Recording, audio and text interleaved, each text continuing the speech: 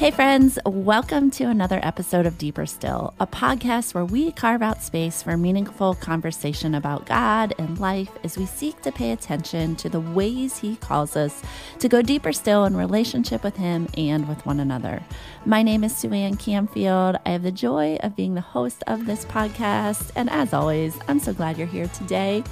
Over the last couple weeks, I just have to say, I have run into so many of you who have just been grabbing me by the arm or shooting me a text and letting us here at Deeper Still know that you are out there, you are listening, and that you have been encouraged and challenged by the conversations you are hearing here at Deeper Still.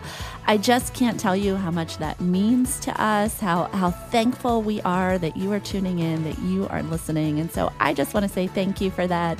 Thanks for following along, and I hope you are sharing Deeper Still with your friends. If something has been meaningful to you, I hope you will pass that along. We want as many people to know about the good things that God is doing here at Deeper Still as possible.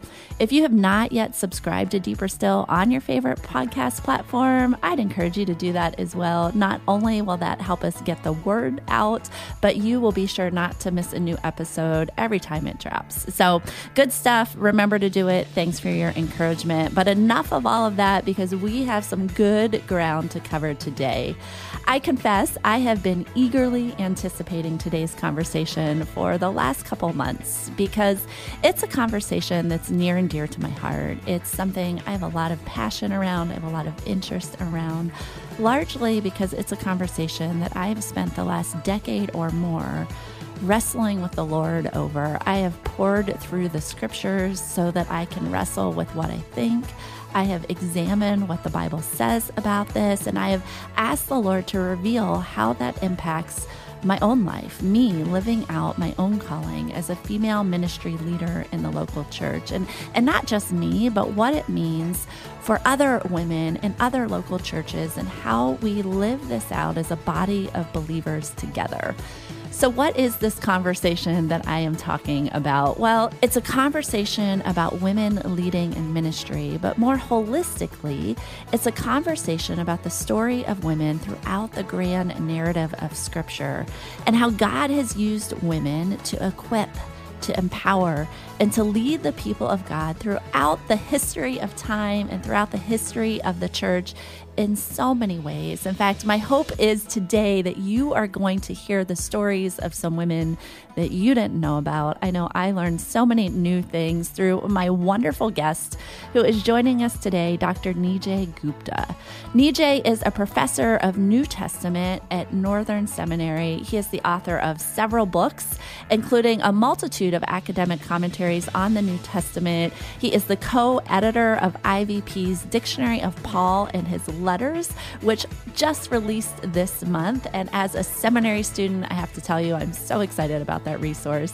His newest book, though, is the one that we are going to talk about today. And it is called Tell Her Story: How Women Led, Taught, and Ministered in the Early Church. I'm so excited about this conversation. But just two quick things I want to note before we get going. While most of the conversation focuses on women's stories in the Bible, probably a lot of stories you haven't heard before, we are also going to be talking about some of the tensions surrounding women leading in the local church. And for some of you, this may be a new conversation. It may be unfamiliar to you. You may hear some words that you are not familiar with. And so I just would encourage you as you listen, if you are feeling that tension, if you are unsure, jot down your questions, take some notes, write down the things that you are wondering about. And then when you're done with this episode, go on a little adventure, see what you learn, look up the Bible verses, look up some other resources, and see what this conversation is all about. You are always welcome to reach out to me as well. I'd be happy to talk more. This is a subject, again, I'm passionate about, and so I would love to dialogue further with anyone who might be interested.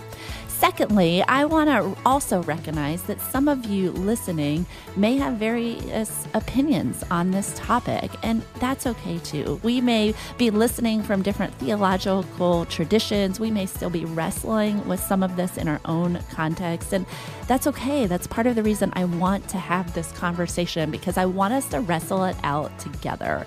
My hope is today that we will listen, that we will humbly learn, and then we will ask the questions of one another that we are wrestling about. So enough of my caveats. I'm so excited about this conversation. So friends, whatever you're doing, wherever you find yourself, saddle up, settle in, and listen in as Nijay and I go deeper still.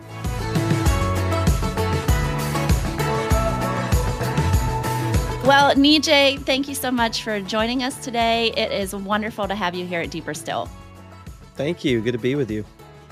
Nijay, the first thing I want to say is just congratulations on all the success of this book. I know, especially sometimes as believers, we don't write books for numbers or for success, but to see just, I've been seeing this pop up everywhere. I know you had an article on CT recently that kind of went viral and blew up, and it's just been so good to see so many good things in this book getting into the hands of so many people. So congratulations on that.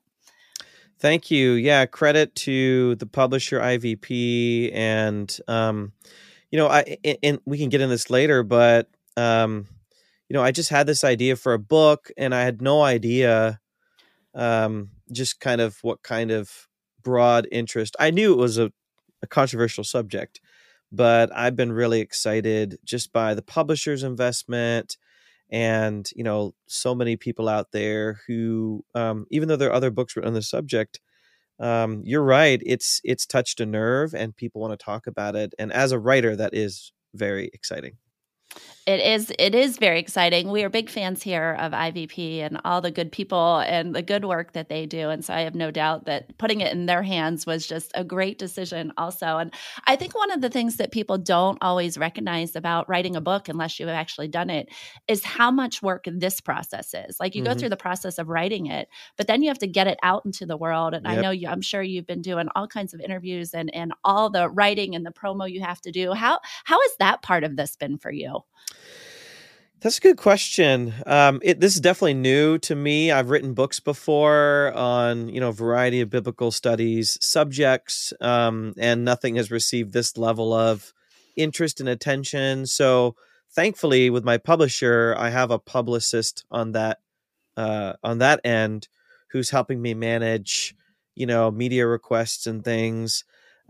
So it is really time consuming because people will say, will you write a blog post for this? Will you do this interview?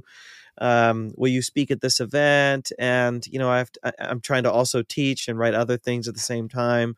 So you're right. There's the whole writing part of it. And there's a lot that goes into the editing and the publishing. But, the book is actually, when the book is actually born, it's just like when a baby's born, you got to take care of that baby. That's right. That's right. Well, it's one of those things, that you don't know until you've actually been through it. And so many people think the hard work is writing the book, and not that that's not hard work. But this piece of the process is, is grueling, and it's fun, and it's exciting, but it's hard. And so I appreciate you sharing that, just kind of little insider look to the life of an author, and another reason that we really appreciate you taking the time to be here with us today. So before we dive into the real kind of nitty gritty of this book, one of the things that I thought was really interesting in your part of the story that I would love for us to frame this conversation is there was a day, you write in the book that if you are like me, talking to the reader or the audience, if you are like me, at some point you were sent the message that there are particular places women should be, like the home or the Sunday school room at the church. And there are places that women are not welcome, like the business world or the church's elder boardroom. And you would have put yourself at one point in your journey as a believer in that camp where you believe certain things about what women could or could not do in ministry. And I'd like to start the conversation there. Talk about where those ideas came from, and then what has your journey been to where you're at today? Yeah, thanks for the question. I grew up in north central Ohio, kind of near Cleveland, in a small rural town. And the church I went to in high school, which was kind of the main kind of formative experience I had as a young believer, was a conservative Brethren church. And in my time, it wasn't ever explained or outlined there, but there were clear dividing lines in terms of what women could and couldn't do, and where they could and couldn't be, and they couldn't be pastors and they couldn't be elders. And I didn't really think much of it. I just thought, okay, if the Bible says it, then there must be a reason. It didn't at that time feel oppressive or harmful. Women weren't protesting. They would sometimes highlight women couples who were in ministry. So, my experience felt very comfortable. Women were volunteers, women helped out in the youth ministry. Obviously, they helped out in Sunday school. We had a women's director of the children's program. It seemed later when I went to seminary, it did seem strange when I visited my home church or interned there that, this wonderful woman who was, director of children's ministry, she did everything the men did, but she just wasn't called a pastor. So that seemed a little bit fishy, but then I was involved with Campus Crusade for Christ, and they also had dividing lines. Like women were very active in Campus Crusade, mentoring women, leading Bible studies, leading missions trips, but they couldn't be the director of a campus ministry at that time. I don't know if that's changed. And so I just kind of had this sort of assumption for many years of my early faith that the Bible lays out these dividing lines, and we just have to respect what God wants. If that's what God wants, we have to respect it. There has to be a reason for it. Let men do the manly work, and women can do the womanly work, and everything will work out fine. The reason why I became kind of troubled by this was really in seminary, when I went to seminary at Gordon Conwell, and I started to interact with women seminary students who felt a call to ministry, including the woman I would end up marrying, Amy, who was a Master Divinity student. And, she was really wrestling with her call to ministry. She'd grown up in a similar environment as me, where women were told they shouldn't be pastors. They could be missionaries, but it's best if they're married or they do couples ministry or whatever.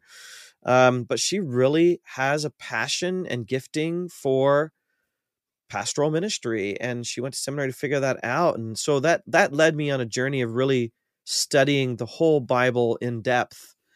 And what I started to notice, Joanne, is women, despite our assumptions about dividing lines, women are everywhere, and they're doing what the men are doing. And sometimes they're doing ministry alone, like Deborah, or like Nympha, people that many of us have never even thought about or even never even heard about before. And my book really was trying to uncover those stories. These are stories of women that we didn't grow up hearing about. At least I didn't. And had I grown up hearing those stories, that would have made me think twice about some of the places that we've said that women shouldn't be or can't be. Mm. Well, one of the things I love about that story and you framing it that way is I think so many of us probably have grown up in similar situations, or maybe now are in a similar situation. I know that was the story for me. I mean, I didn't grow up going to church that much, but by the time I did, I was in environments where exactly as you described, a very what we would call complementarian environment. And I didn't think much about it, honestly. Did not think much about it. My husband and I were on staff at Campus Crusade. Some of our very best friends are on crew to this day. Some of the best women, male and female ministry leaders I know on staff at Crew. We were very shaped by that environment. And it wasn't until, similar to you, I started on a journey of starting to ask the questions and starting to wrestle with the text. And I'm so thankful for one of our first pastors after my husband and I were first married.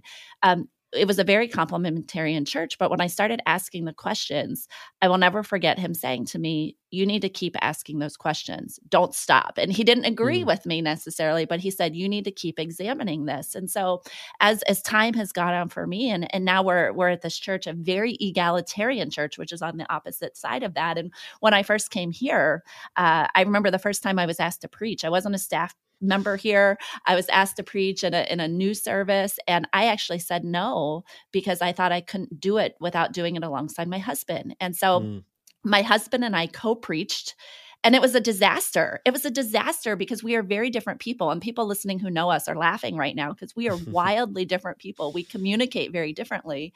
And I remember when I told the pastor who asked us to do that, I said, I don't think I can do this by myself. Can my husband do it with me? And he said, okay, but he said, I need you to know I disagree with you, and I want you to keep figuring out why you think that.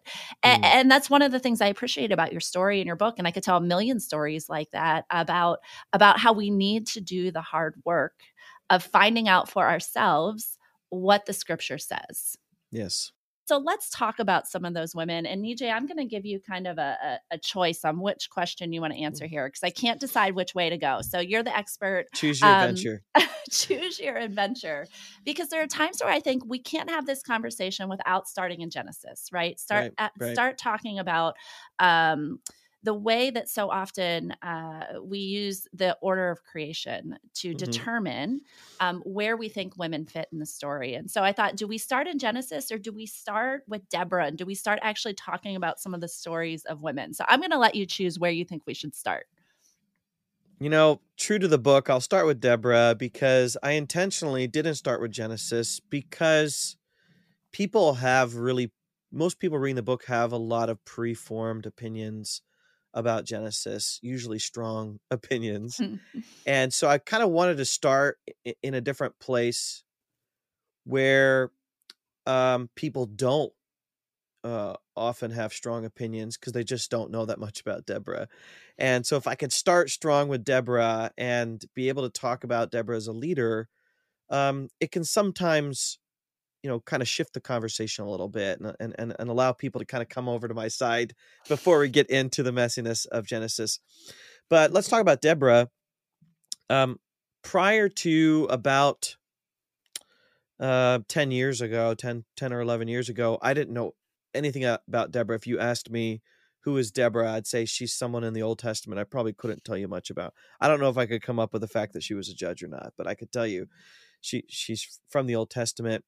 I was teaching at Seattle Pacific University about 10 years ago, and there was an option for a faculty member to teach a community course, a 2-credit community course, and it was kind of a Bible study. And so I said, hey, I'd love to do that. And they said, well, the course is Judges. And I'm a New Testament scholar, but I thought, I can teach a course on Judges. Why not? Joshua and Judges. So, and I remember one of my colleagues saying to me, good luck with Judges. You got to deal with a Levite's concubine. And I didn't even know what that story was, but it's a pretty harrowing story from the Old Testament. But I actually am so thankful I taught that course, because Joshua and Judges are such important books in the Old Testament for setting the stage for Israel's movement from slavery to Mount Sinai, receiving a kind of constitutional law, all for the purpose of going into the land and settling into the land so that they could establish the monarchy and the temple. I mean, those are kind of the two big institutions of Israel. And the book of Judges plays a really, really important role, because it looks back to Moses and Joshua as these great leaders, kind of singular, constant leaders. And it looks forward to the age of the kings.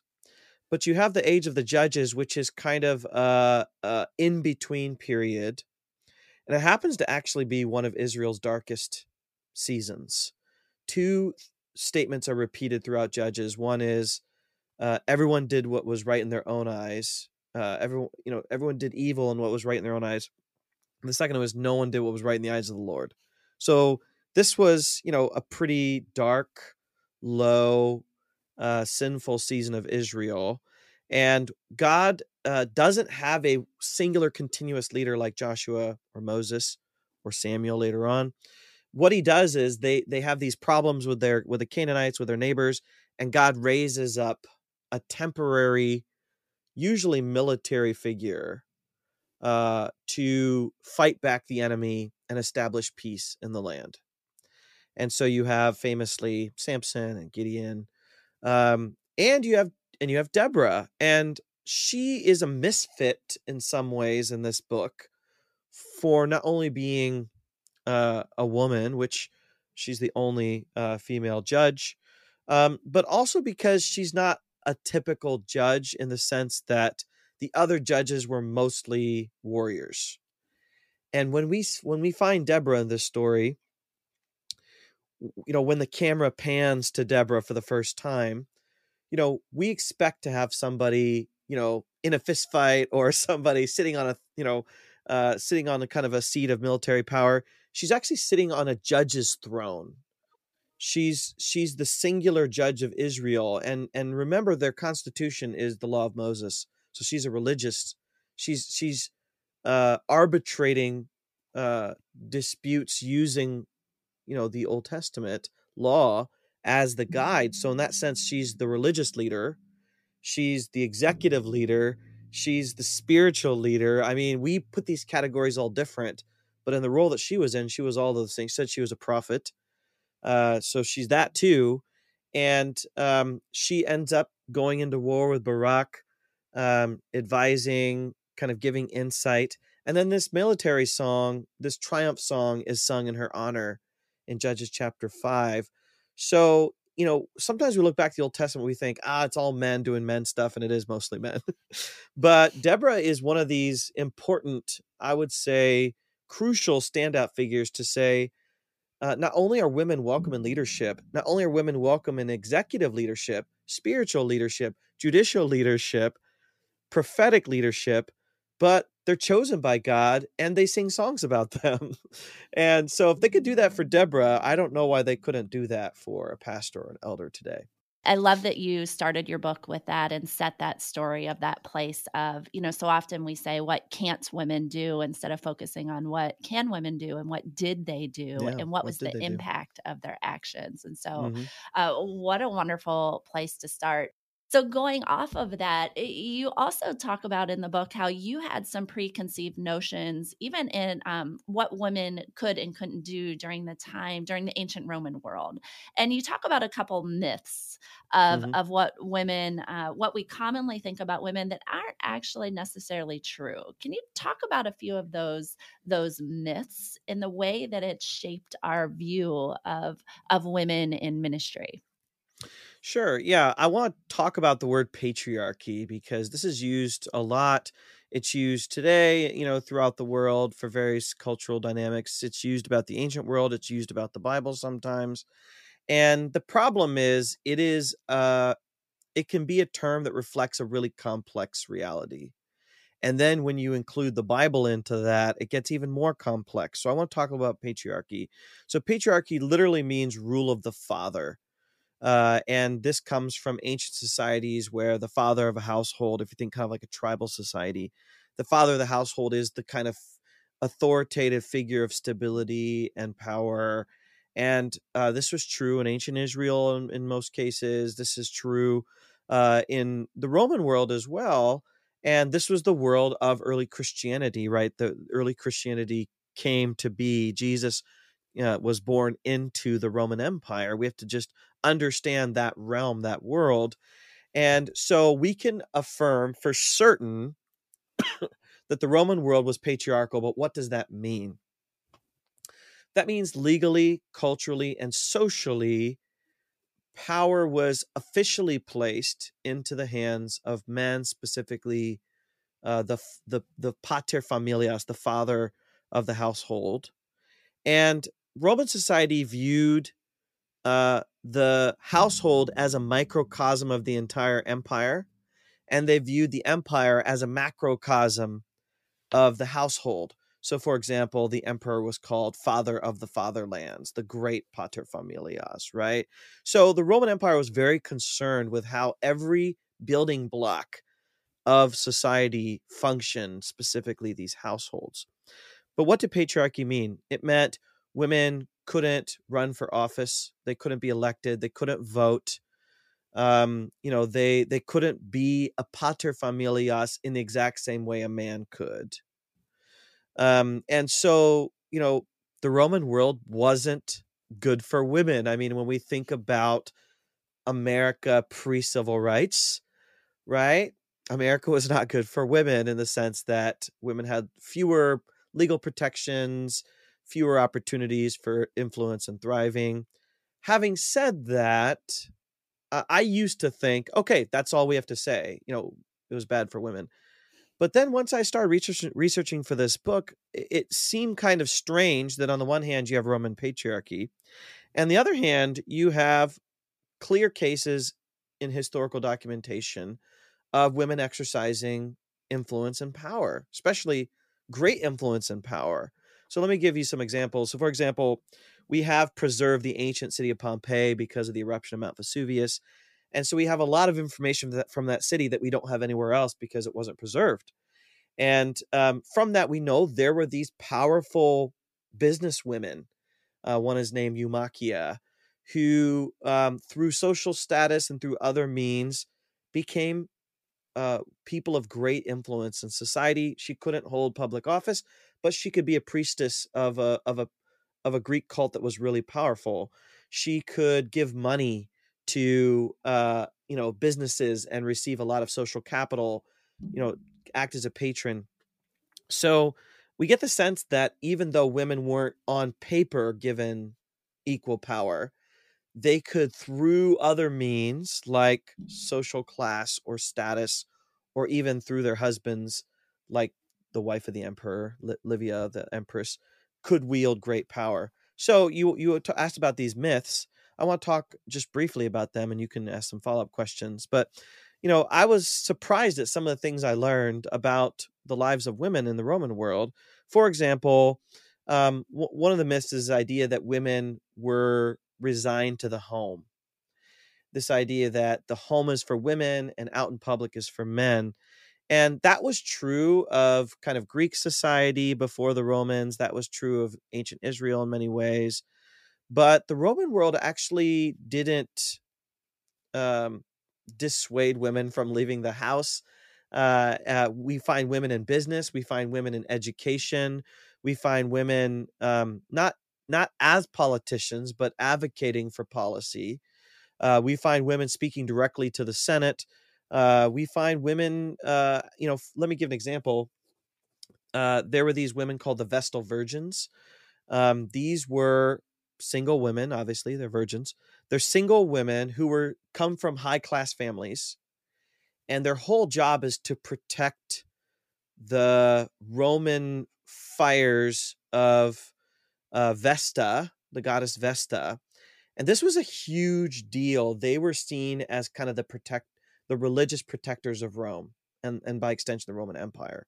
So they were kind of like royalty. So I almost think of like, the royalty of England, where they don't function as, politicians, right? You have a prime minister and you have parliament, but they're kind of these, prestigious figureheads, right? The Vestal Virgins were kind of like, that's the closest analogy I could think of. They're kind of like that, and they wielded massive amount of power. And so then if you transition to the early Christians, it actually makes sense that they lean in favor of these women of power and means to support their ministry, like Phoebe. Phoebe was what we think of as a single or widow female leader in Cenchrea near Corinth, and she helps out Paul. She's a patron. She supports him. She takes the letter of Romans to Rome. So you have these single women that seem to be single women of power. And this actually fits into the Roman world in a way that I wouldn't have understood before. That's really good. So let's talk about then when you see these women leading in the early church. So I want to circle back to Jesus and his ministry, but since you already brought it up, you brought up Phoebe. We see Prissa, we see Junia. You tell the story of these women who were not just serving in the early church, but who were leading, who were doing the things that you just talked about that were happening in Roman society. Mm-hmm. And so tell us the story of a few of those women and how they advanced the early church. Well, someone that many of us know about is Lydia, but as I looked closely at the book of Acts, I found out that Lydia is much more important than I originally thought. So Paul goes to Philippi to preach the gospel. He goes to an area of the city where he hopes to find Jewish men and women. and he only finds a group of women. And among them is Lydia, who is a God-fearer, meaning she's a Gentile who has interest in the God of Israel. And he preaches the gospel to those women, and Lydia becomes a believer. And based on what is said next about her, that she and her whole household are baptized, and no man is named, we get the impression that she is the head of her own household, the singular head of her own household, probably a widow, and someone who of means could have a household of 50 or 100 people, because it's not just your children, it's kind of employees that work for you, slaves. People could have up to 500 slaves if they're wealthy. I don't imagine Lydia had 500 slaves, but let's say she had 5 or 10 slaves. Her household would include not just biological family members, but also the people under your protection, the people under your business, so to speak. And so her whole household is baptized. And here's what's interesting is the apostles leave, they go on some adventures, they get in trouble, they go to jail, and then they get out. And what is the first thing they do? They go to Lydia's house. Why do they go to Lydia's house? Because they know believers will be gathering there. If there's going to be a point person for leading a group of Christians while the apostles are busy, and it's not the apostles' job to lead churches, right? The whole point of an apostle is they're sent out. They're going out and about preaching the gospel. And so Lydia is going to be, if not in fact, at least, in practice, she's going to be leader of that community. And only when I started to understand the dynamics of the skills and the respect given to these household leaders, they're called householders. Once I understood kind of the cultural power and respect given to these household leaders, to understand it makes all the sense in the world that she would be an instrumental leader of that community. And then if you jump over to Paul's letter to the Philippians, he doesn't mention Lydia, but he does mention 2 women, Euodia and Syntyche, who are talked about as leaders in the church. I can only conclude that they are connected to Lydia. She may have been their mentor. She may have been the one that converted them. And so what's interesting, if you count heads in Philippi, we actually know more names of women than men. And we get the sense that there were more women leaders than there were male leaders, just from the information we have from Acts and Philippians. So that's one example where you learn a lot from just a couple little bits from the New Testament that inspire you about these women leaders. Well, talk a little bit about Junia, because you just wrote this article for Christianity Today that kind of blew up, both lots of people in support of it and lots of people that had lots to say about it. And so teach us a little bit about Junia, and then I would love to hear why this was so controversial. Right. Again, growing up, I never heard the name Junia or Andronicus, by the way, partly because people are exhausted by the time they get to the end of Romans. Romans 1 through 12 have enough in them. If you make it to 13, 14, 15, you got a whole lot more in there. And then, people don't often make it all the way to chapter 16. And if they do, you just see a list of names and you don't know who's who and who's a man and who's a woman, who's a Jew and who's a Gentile, all of that. So I remember one of my friends in seminary memorized the book of Romans, and he asked me, should I memorize the last part in chapter 16? And I just said, you got this far, just finish it out. But there's that feeling that it's like end credits of a movie, like you don't need to stay for that part.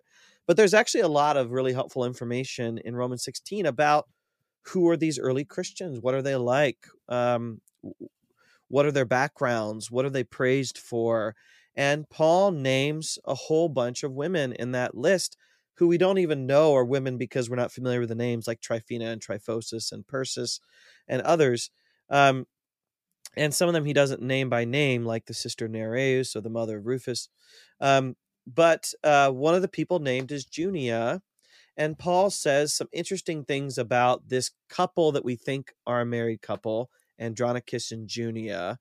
Paul says they are fellow Jews. Paul says they are in Christ before him, which means they became believers before Paul. And Paul became a believer pretty darn early.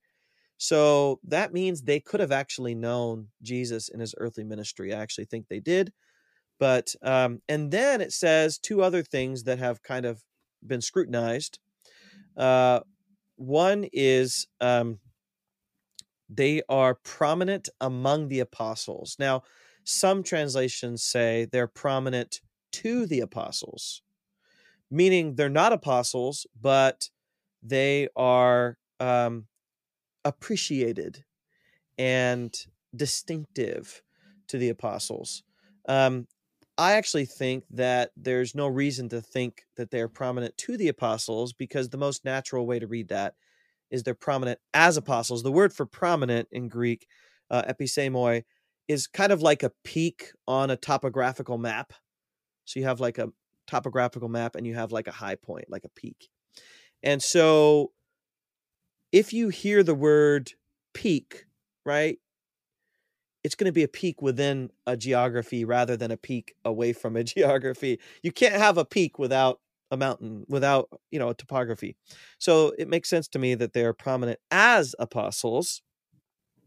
The reason why this is controversial is many people, mostly men, have thought there's no way Paul would call Junia an apostle, so she couldn't possibly be an apostle.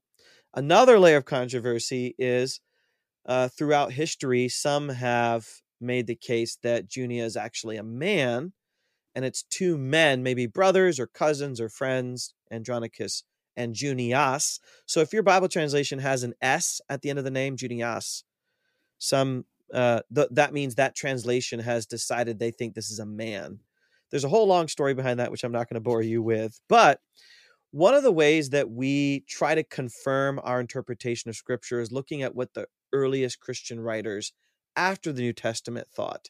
That doesn't make them perfect or foolproof, but not only do they stand closer in time, but they're what we call Hellenophones, some of them, meaning their first language is ancient Greek, and ours isn't. So their Greek's going to be pretty darn good.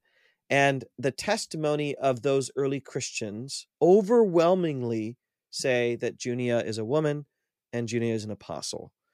There are a couple unclear outliers, but they're so far out and they're so few that there's really no reason to doubt that Junia is a woman or an apostle. Okay, but I wrote an article on Junia because there's another detail in Romans 16:7 that gets almost completely neglected, and that's Paul's mention that Andronicus and Junia were fellow prisoners with him. And Paul sometimes mentions that he was in prison in Ephesians, Colossians, Philippians, Philemon, and he'll use the generic word for chains when he talks about being a prisoner, because classically prisoners are in chains. But actually in this text in Romans 16, he uses the Greek word, I'm going to teach you Greek words, man, sun eichmalotas. That's a fun one to say. Sun eichmalotas, which means prisoner of war. And that's a more extreme term, which probably means they're not literally prisoners of war, because usually that means you've been conquered in a foreign battle. And they weren't. So it's really a metaphor for a hard condition of prison that is like that of a war captive, meaning they're in the spiritual battle. They were actually in prison, because we know Paul was in prison quite a few times, and he wouldn't have commended them unless it was actually prison. But it means it was pretty harsh conditions, kind of what we think of as like serious prison time versus like an overnight in a jail. Why is that important? Because through my research, I've seen that women in the Roman world were rarely sent to prison. If a woman committed a crime, she would either be punished physically, beaten, or more likely sent to her home with the expectation her family would punish her. Only in the most extreme and serious cases would they actually be put into prison. And one thing really stood out to me as I studied about women prisoners in the Roman world: they weren't separated from men. There wasn't like a woman's prison and a man's prison. There wasn't a woman's cell and a man's cell. Prisoners were thrown together into the same one big room with a whole bunch of prisoners. They would be in chains. but there is very serious reason to believe that she could be assaulted in prison, if not by other prisoners because they're chained. Then we know of cases where they're harmed by guards, by Roman soldiers.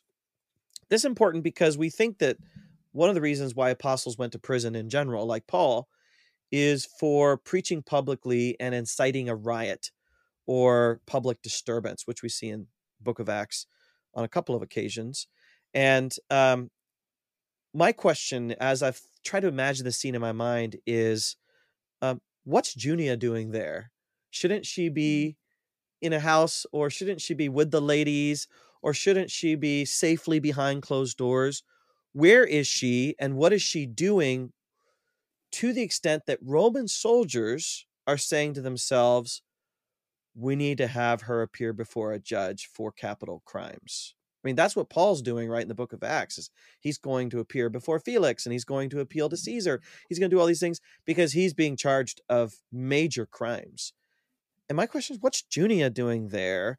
And the only answer I can give is she's seen as a threat to the Roman order. That's why you go to prison, for reasons like treason or murder, or, it's not for like petty crimes. Like, this is serious stuff. So I wanted to write an article about her to say she's a hero because she's willing to put herself into great risk of harm, risk of assault, risk of death, for the sake of public representation of the gospel, proclamation of the gospel.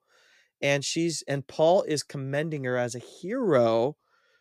He sees this group of fellow Sunach Malotas, these prisoners of wars, he sees them as like the most noble heroes of the faith, because they're willing to do hard time for the faith. Like, they're willing to go the extent, the full distance. And so she's commended for her public facing, risk taking ministry. And that, I think, can be an encouragement to men and women.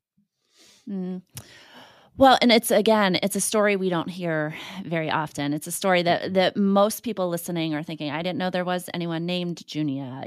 Who are these women? Which is one of the reasons this is so important. But I want to fast forward, because there's so many women we could talk about. I mean, you Romans 16, you go through that list. We haven't even touched on the ministry of Jesus and the way that he interacted with women. The fact, we're recording this during Holy Week, but when it posts, it's going to be right after the resurrection. And when you look at the story of Mary Magdalene, you look at the story of the women who carried the news of the resurrection forward, and the importance of that. I mean, there's so many things. If we fast forward to today and we look at some of these conversations we are having now in the church, again, going back to where we started about what leadership for women looks like in the church, why is it so important that we understand these stories? Well, I taught a course on women in the New Testament. I teach it pretty regularly, but I taught a couple years ago, and we read a book by a Roman historian named Mary Beard, and the book was called Women and Power. And she makes the argument that there are stereotypes about women that come from the ancient world that have persisted throughout time, even into the modern world. And she's focused on politics, but it's true in religion as well. This idea of women as too emotional to lead, too simple-minded, women as conniving, women as backstabbing, women as gossipy. And sometimes we see, to be nice, sometimes we see people use those arguments against women in ministry, saying, because they're trying to rationalize preventing women from being in ministry, and they'll do that to say, a woman's going to start working on something and get distracted, or a woman's going to get caught up in the emotion of it, or a woman's going to, and what's interesting about the New Testament is you have these women like Deborah, and I wonder if there were men that stood in line in that long line of people waiting to have their disputes. I wonder if her authority was challenged. I wonder if there were men that said, hey, where's Lapidoth, who was her husband? We don't know what happened to Lapidoth. Maybe he died. Maybe he was there. We don't know. where's Lapidoth? I want to talk to Lapidoth. Or how dare you do this? You're sinning against God. I wonder, if there were situations like that. But what we find when we read the Bible is women are chosen and affirmed as on their own, on their own right, as leaders, as competent leaders, as strong leaders. And they're not commended. If you go back to Romans 16, they're not commended for feminine virtues. So the most common virtue they're commended for in Romans 16 is working hard. And the men and women are both commended for working hard. And one of them worked very hard, Mary. She's commended for working very hard. Euodia and Syntyche, Philippians chapter 4, both women are commended for struggling side by side, which it casts an image of either athletics, kind of like a relay race or kind of a team sport, or I think more likely fellow soldiers in battle, where they're striving side by side, kind of locked arms, moving forward side by side. The images he's using are quote unquote manly images when he's saying they're striving side by side. Athletics was predominantly a male occupation. War was exclusively a male occupation. And he's using that kind of language to say they're fighting the good fight. They're pushing. And he's not saying, oh, the women leaders are sweet and the male leaders are, manly. He actually tells the whole church, be courageous. And the Greek word is manly. He's telling the whole church, be courageous. He's telling the whole church, be gentle and sweet. So why does this matter? I do think men and women are different. We don't have time to get into all of the differences, but the ways that Paul commends men and women are not genderized when it comes to leadership. And that's really important, because we can look to women as heroes of bravery. We can look to men as examples of gentleness. There's nothing wrong with that. And Paul himself uses a feminine image for his apostleship sometimes. So there's nothing wrong with that. So I guess one of the things I'd want to say is let's not genderize people's ministries and say, hey, you're a woman. We just watched the Divergent movies with my kids, and Divergent is all about saying, people are in these boxes and they do best when they're put in these boxes.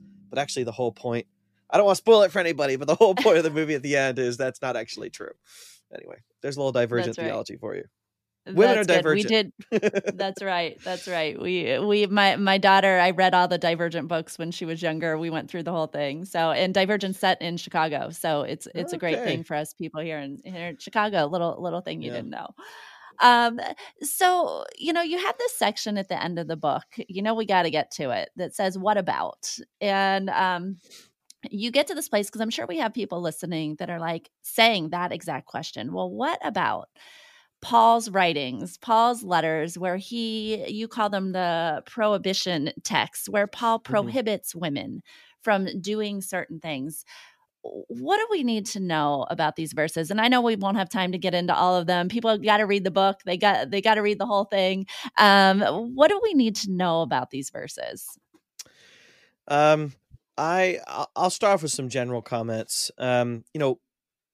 The reason I put those chapters at the end of the book is when I have these conversations with people about women ministry, they want to start with the prohibition texts. They want to use that as a lens through which they view the rest of Scripture. And I wanted to do it the other way around. These texts seem to say on the surface, women can't. And I actually start the book with women did, right? So for example, 1 Timothy, people interpret 1 Timothy 2 to say women can't teach in the church. But then you have Priscilla and Aquila teaching Apollos. And, women, should submit, to men. But then you have these, independent women leaders like Nympha from Colossians, or like Phoebe, who are leaders. You have, people say, based on 1 Timothy, women can't be elders. But then you have Junia, who's an apostle, which, if anyone we would pick to be an elder, it would probably be an apostle, right? And so I kind of wanted their people to kind of have that kind of Where's Waldo constellation of people, of women leaders in their head as they go to these prohibition texts, and then say, could these texts really be preventing women from being leaders in the church? And my answer is no, they don't. So I'll just give you like 20 seconds for each text, and then you can follow up as you want. But 1 Timothy 2, Paul says, the controversial part is, I do not permit a woman to teach or have authority over men. And I remember reading that growing up thinking, that does it. It's clear.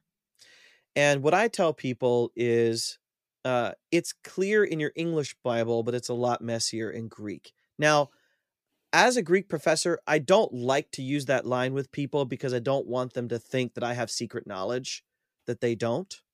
Mm-hmm. And so I like to say, for 99.99999% of the Bible, you can trust your English translations that they're giving you the best information on how to translate the passage, whether it's the NIV or the ESV or the NET or the NRSV or whatever. Like NLT, I'm fine with the Bible translations out there.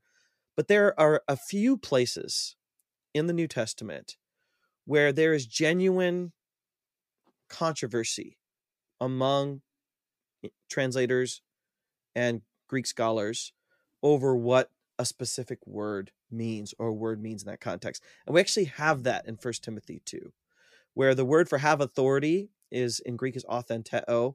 We don't actually have a complete understanding of what this word means. Some translations think it means have authority in a positive sense. I don't allow women to have authority like an elder or a pastor or a bishop. Others, like myself, think that actually this is a negative term for a domineering or harmful form of power.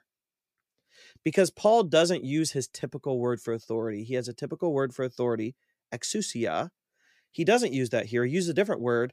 And there's some evidence that this is actually a word that is a negative term. And it means I don't allow a woman to domineer over a man. And I think he's saying, I also wouldn't let a man domineer over a woman. So he's not genderizing it, but he's saying in this particular situation with this false teaching in Ephesus behind 1 Timothy, this is what's going on. What we have to say is, this is kind of my bottom line for that text.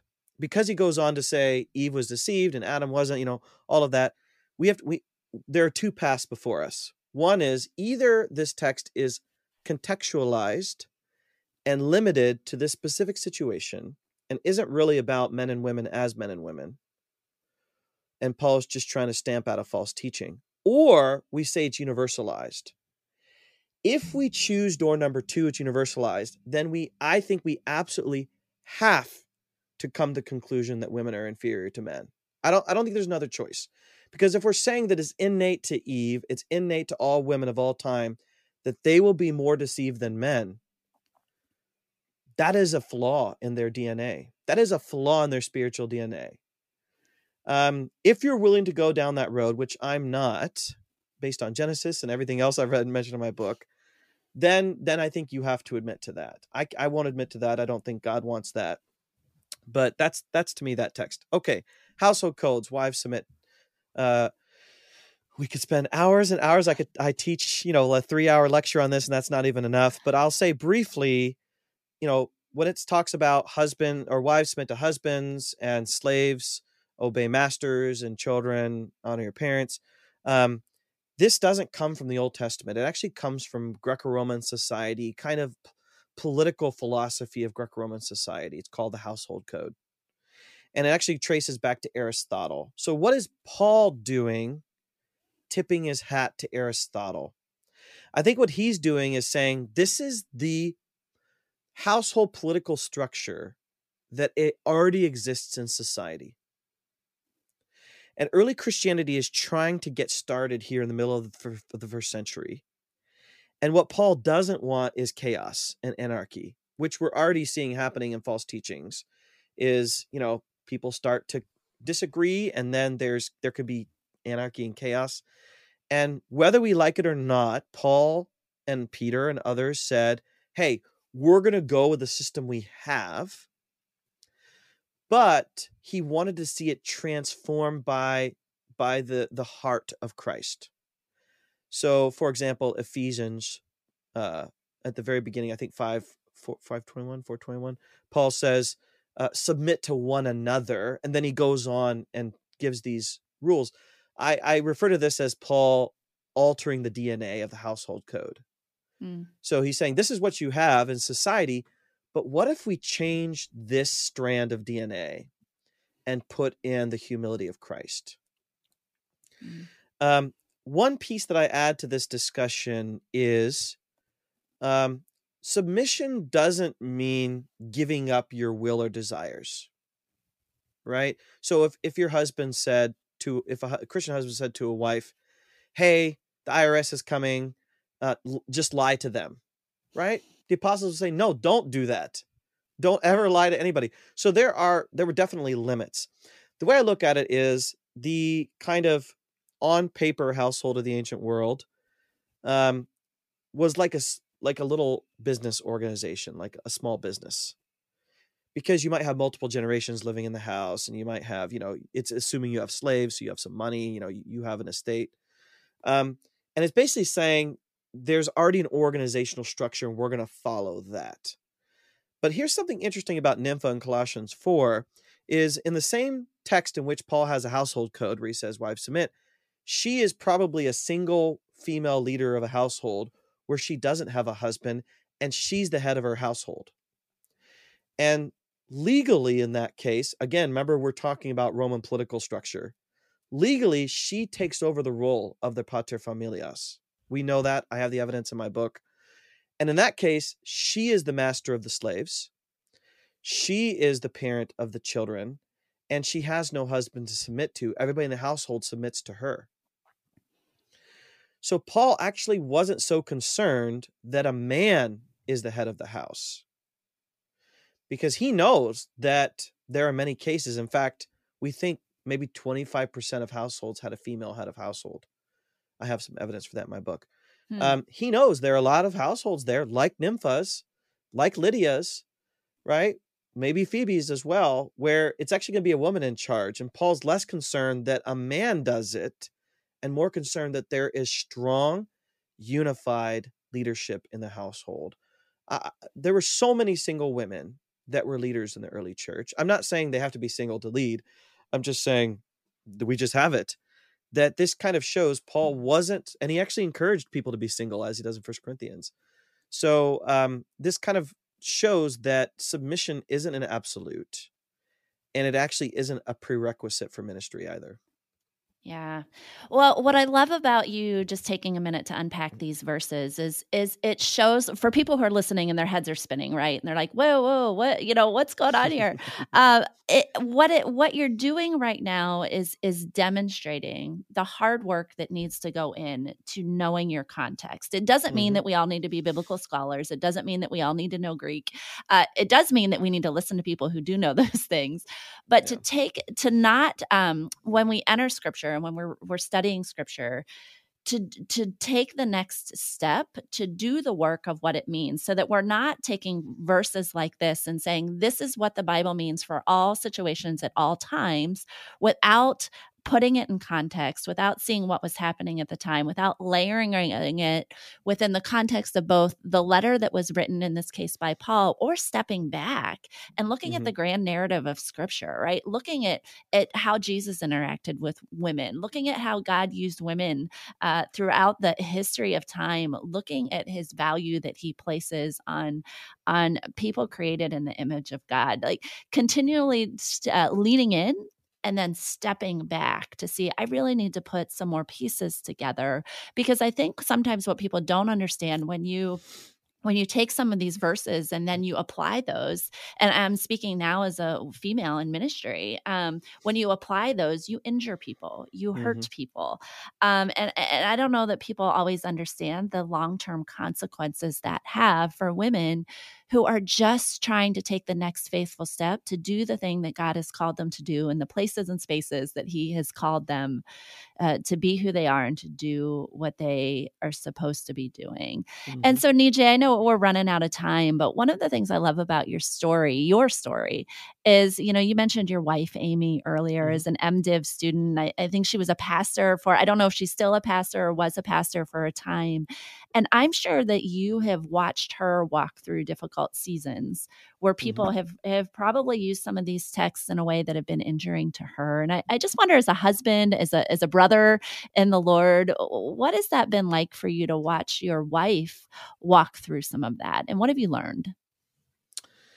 It is tough. Women, even in egalitarian settings can sometimes, there's still kind of remnants and sentiments of misogyny or, kind of what she's experienced sometimes is there being kind of, even at a church that on paper supports women, there's still kind of boys clubs.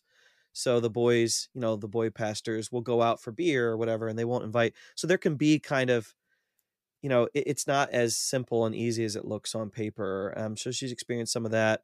My experience has been, affirming and championing, as I can, but also just being with her in the midst of how difficult it can be, to just know that some people don't agree with your ministry. Some people don't maybe respect you as a preacher, or what I think she's probably experienced more is the stakes are higher when you're preaching. Like there's more pressure put on you as a female preacher to succeed because some people are waiting to say women are bad preachers.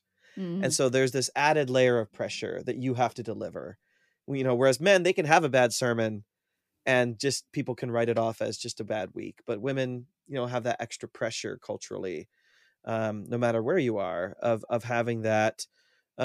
She's done a lot of work in youth ministry, which I think, women can find their way into youth ministry as seemingly a lower level of ministry, which is sad that it's looked at that way, but it is sometimes. And youth pastors are often paid the least and given the most amount of work because they're kind of pastoring a little church with very few resources, the little church being the youth group. So, just walking with that, I've tried to be an encouragement to her through my writing, and I think she has some pride in being a part of influencing me and a part of influencing my thinking. And we try to do ministry together.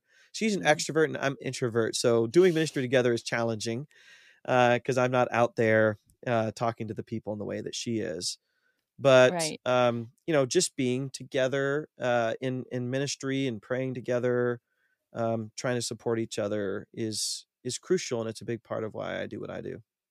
Yeah, I'm so fortunate to be part of a church that's so supportive of women in ministry, and I've had some of my own stories, but for the most part, just the men who have come around me, who have encouraged me, who have created space for me, who have championed me, and women too. Of course, I need those females around me too, but there is something very helpful and encouraging when a man comes alongside you and is in some of those spaces with you, and then also is creating space. I remember saying once to a friend of mine who's a preacher, I said, even in a church like ours, sometimes I stand on stage and one of my first thoughts as a preacher is, who doesn't think I should be here?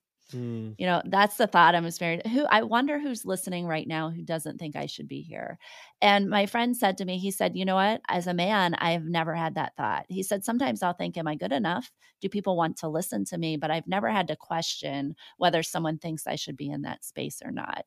And so even having those conversations is encouraging and helpful in this co-laboring of male, female, let's do it together, let's be in it together for the glory of God is such a huge encouragement. All right. Well, my last question, I can't believe we're out of time because I didn't even we never did circle back to Genesis. And so people are going to have to read the book. There's so many things I have notes written on that I'm like, wow, we did not get to that. So I can't encourage people enough to pick up this book. But the question I always like to end on for my guests is what I call the deeper still question, because that's the name of the podcast. And we truly believe here that we are all a work in progress, that, just when we think we've figured something out, that's usually when God nudges us and says, you know what, you're not quite there yet. And he calls us to go deeper, and then he calls us to go deeper still. And so my question for you, Nijay, is where is God calling you in your present life and circumstances to go deeper still? Great question. As a younger Christian, I had so many questions, and I went to seminary to get answers. I wanted to be able to give answers to people about all these complex and messy things in the Bible. And lately, kind of the call to discipleship, the call to depth, is really being okay with not having all the answers. And my friend AJ Swoboda and I, we have a podcast called Slow Theology. And the whole point of our podcast really is to say, God's not really that concerned that we have all the answers, but that we continue on the long obedience in the same direction with him. Mm. That's a line from Eugene Peterson. And so, for me, the path of discipleship really is being slow in my learning, being slow in my meditation, so that I can be focused on Christ and not focused on knowing everything. Sometimes knowing everything actually distracts us from listening to Christ and in humility recognizing the poverty of our understanding. So I feel like the depth from my formation is happening in just being in the presence of God, slowing down, savoring Scripture rather than dissecting Scripture, I guess. And lesson I wish I learned 20 years ago, but great time now to learn those lessons. Well, Nijay, that's a perfect way to finish us, a perfect way to just sit with that as we continue our own journeys. And so thank you so much for being here. Continued blessings just on your book and all the wonderful things that you're doing as you continue to tell her story, as well as continue to teach and lead in all the many ways that you're doing. So thanks so much for being here with us today. Great conversation. Appreciate it. Well, friends, thanks so much for tuning in today. I hope and I pray that whatever your experience is with this conversation, I hope it inspires you to pick up your Bible, to dig a little deeper into some of the things perhaps you didn't know were there before, and just ask God to reveal some new things to you. And for all the women listening, I just want to say, whatever your sphere of influence, however you are choosing to lead, whether that's in a Sunday school classroom or preaching on a Sunday morning, or maybe somewhere in between, I just pray that you continue to walk boldly into the places and the spaces that God has called you to this day. Once again, be sure to buy Nijay's book, Tell Her Story, How Women Led, Taught, and Ministered in the Early Church. You can follow Nijay on social media. Be sure to check out his blog, that is cruxolablog.com. Well, we'll be back in 2 weeks with my friend Tara Vincent from World Relief as we have a conversation about the good work that World Relief is doing. And that conversation is going to be part of the Domestic Mission Fest we are hosting here at Christ Church. And so if you are part of Christ Church, be sure to be on the lookout for all the good things that we will be doing the weekend of April 22nd.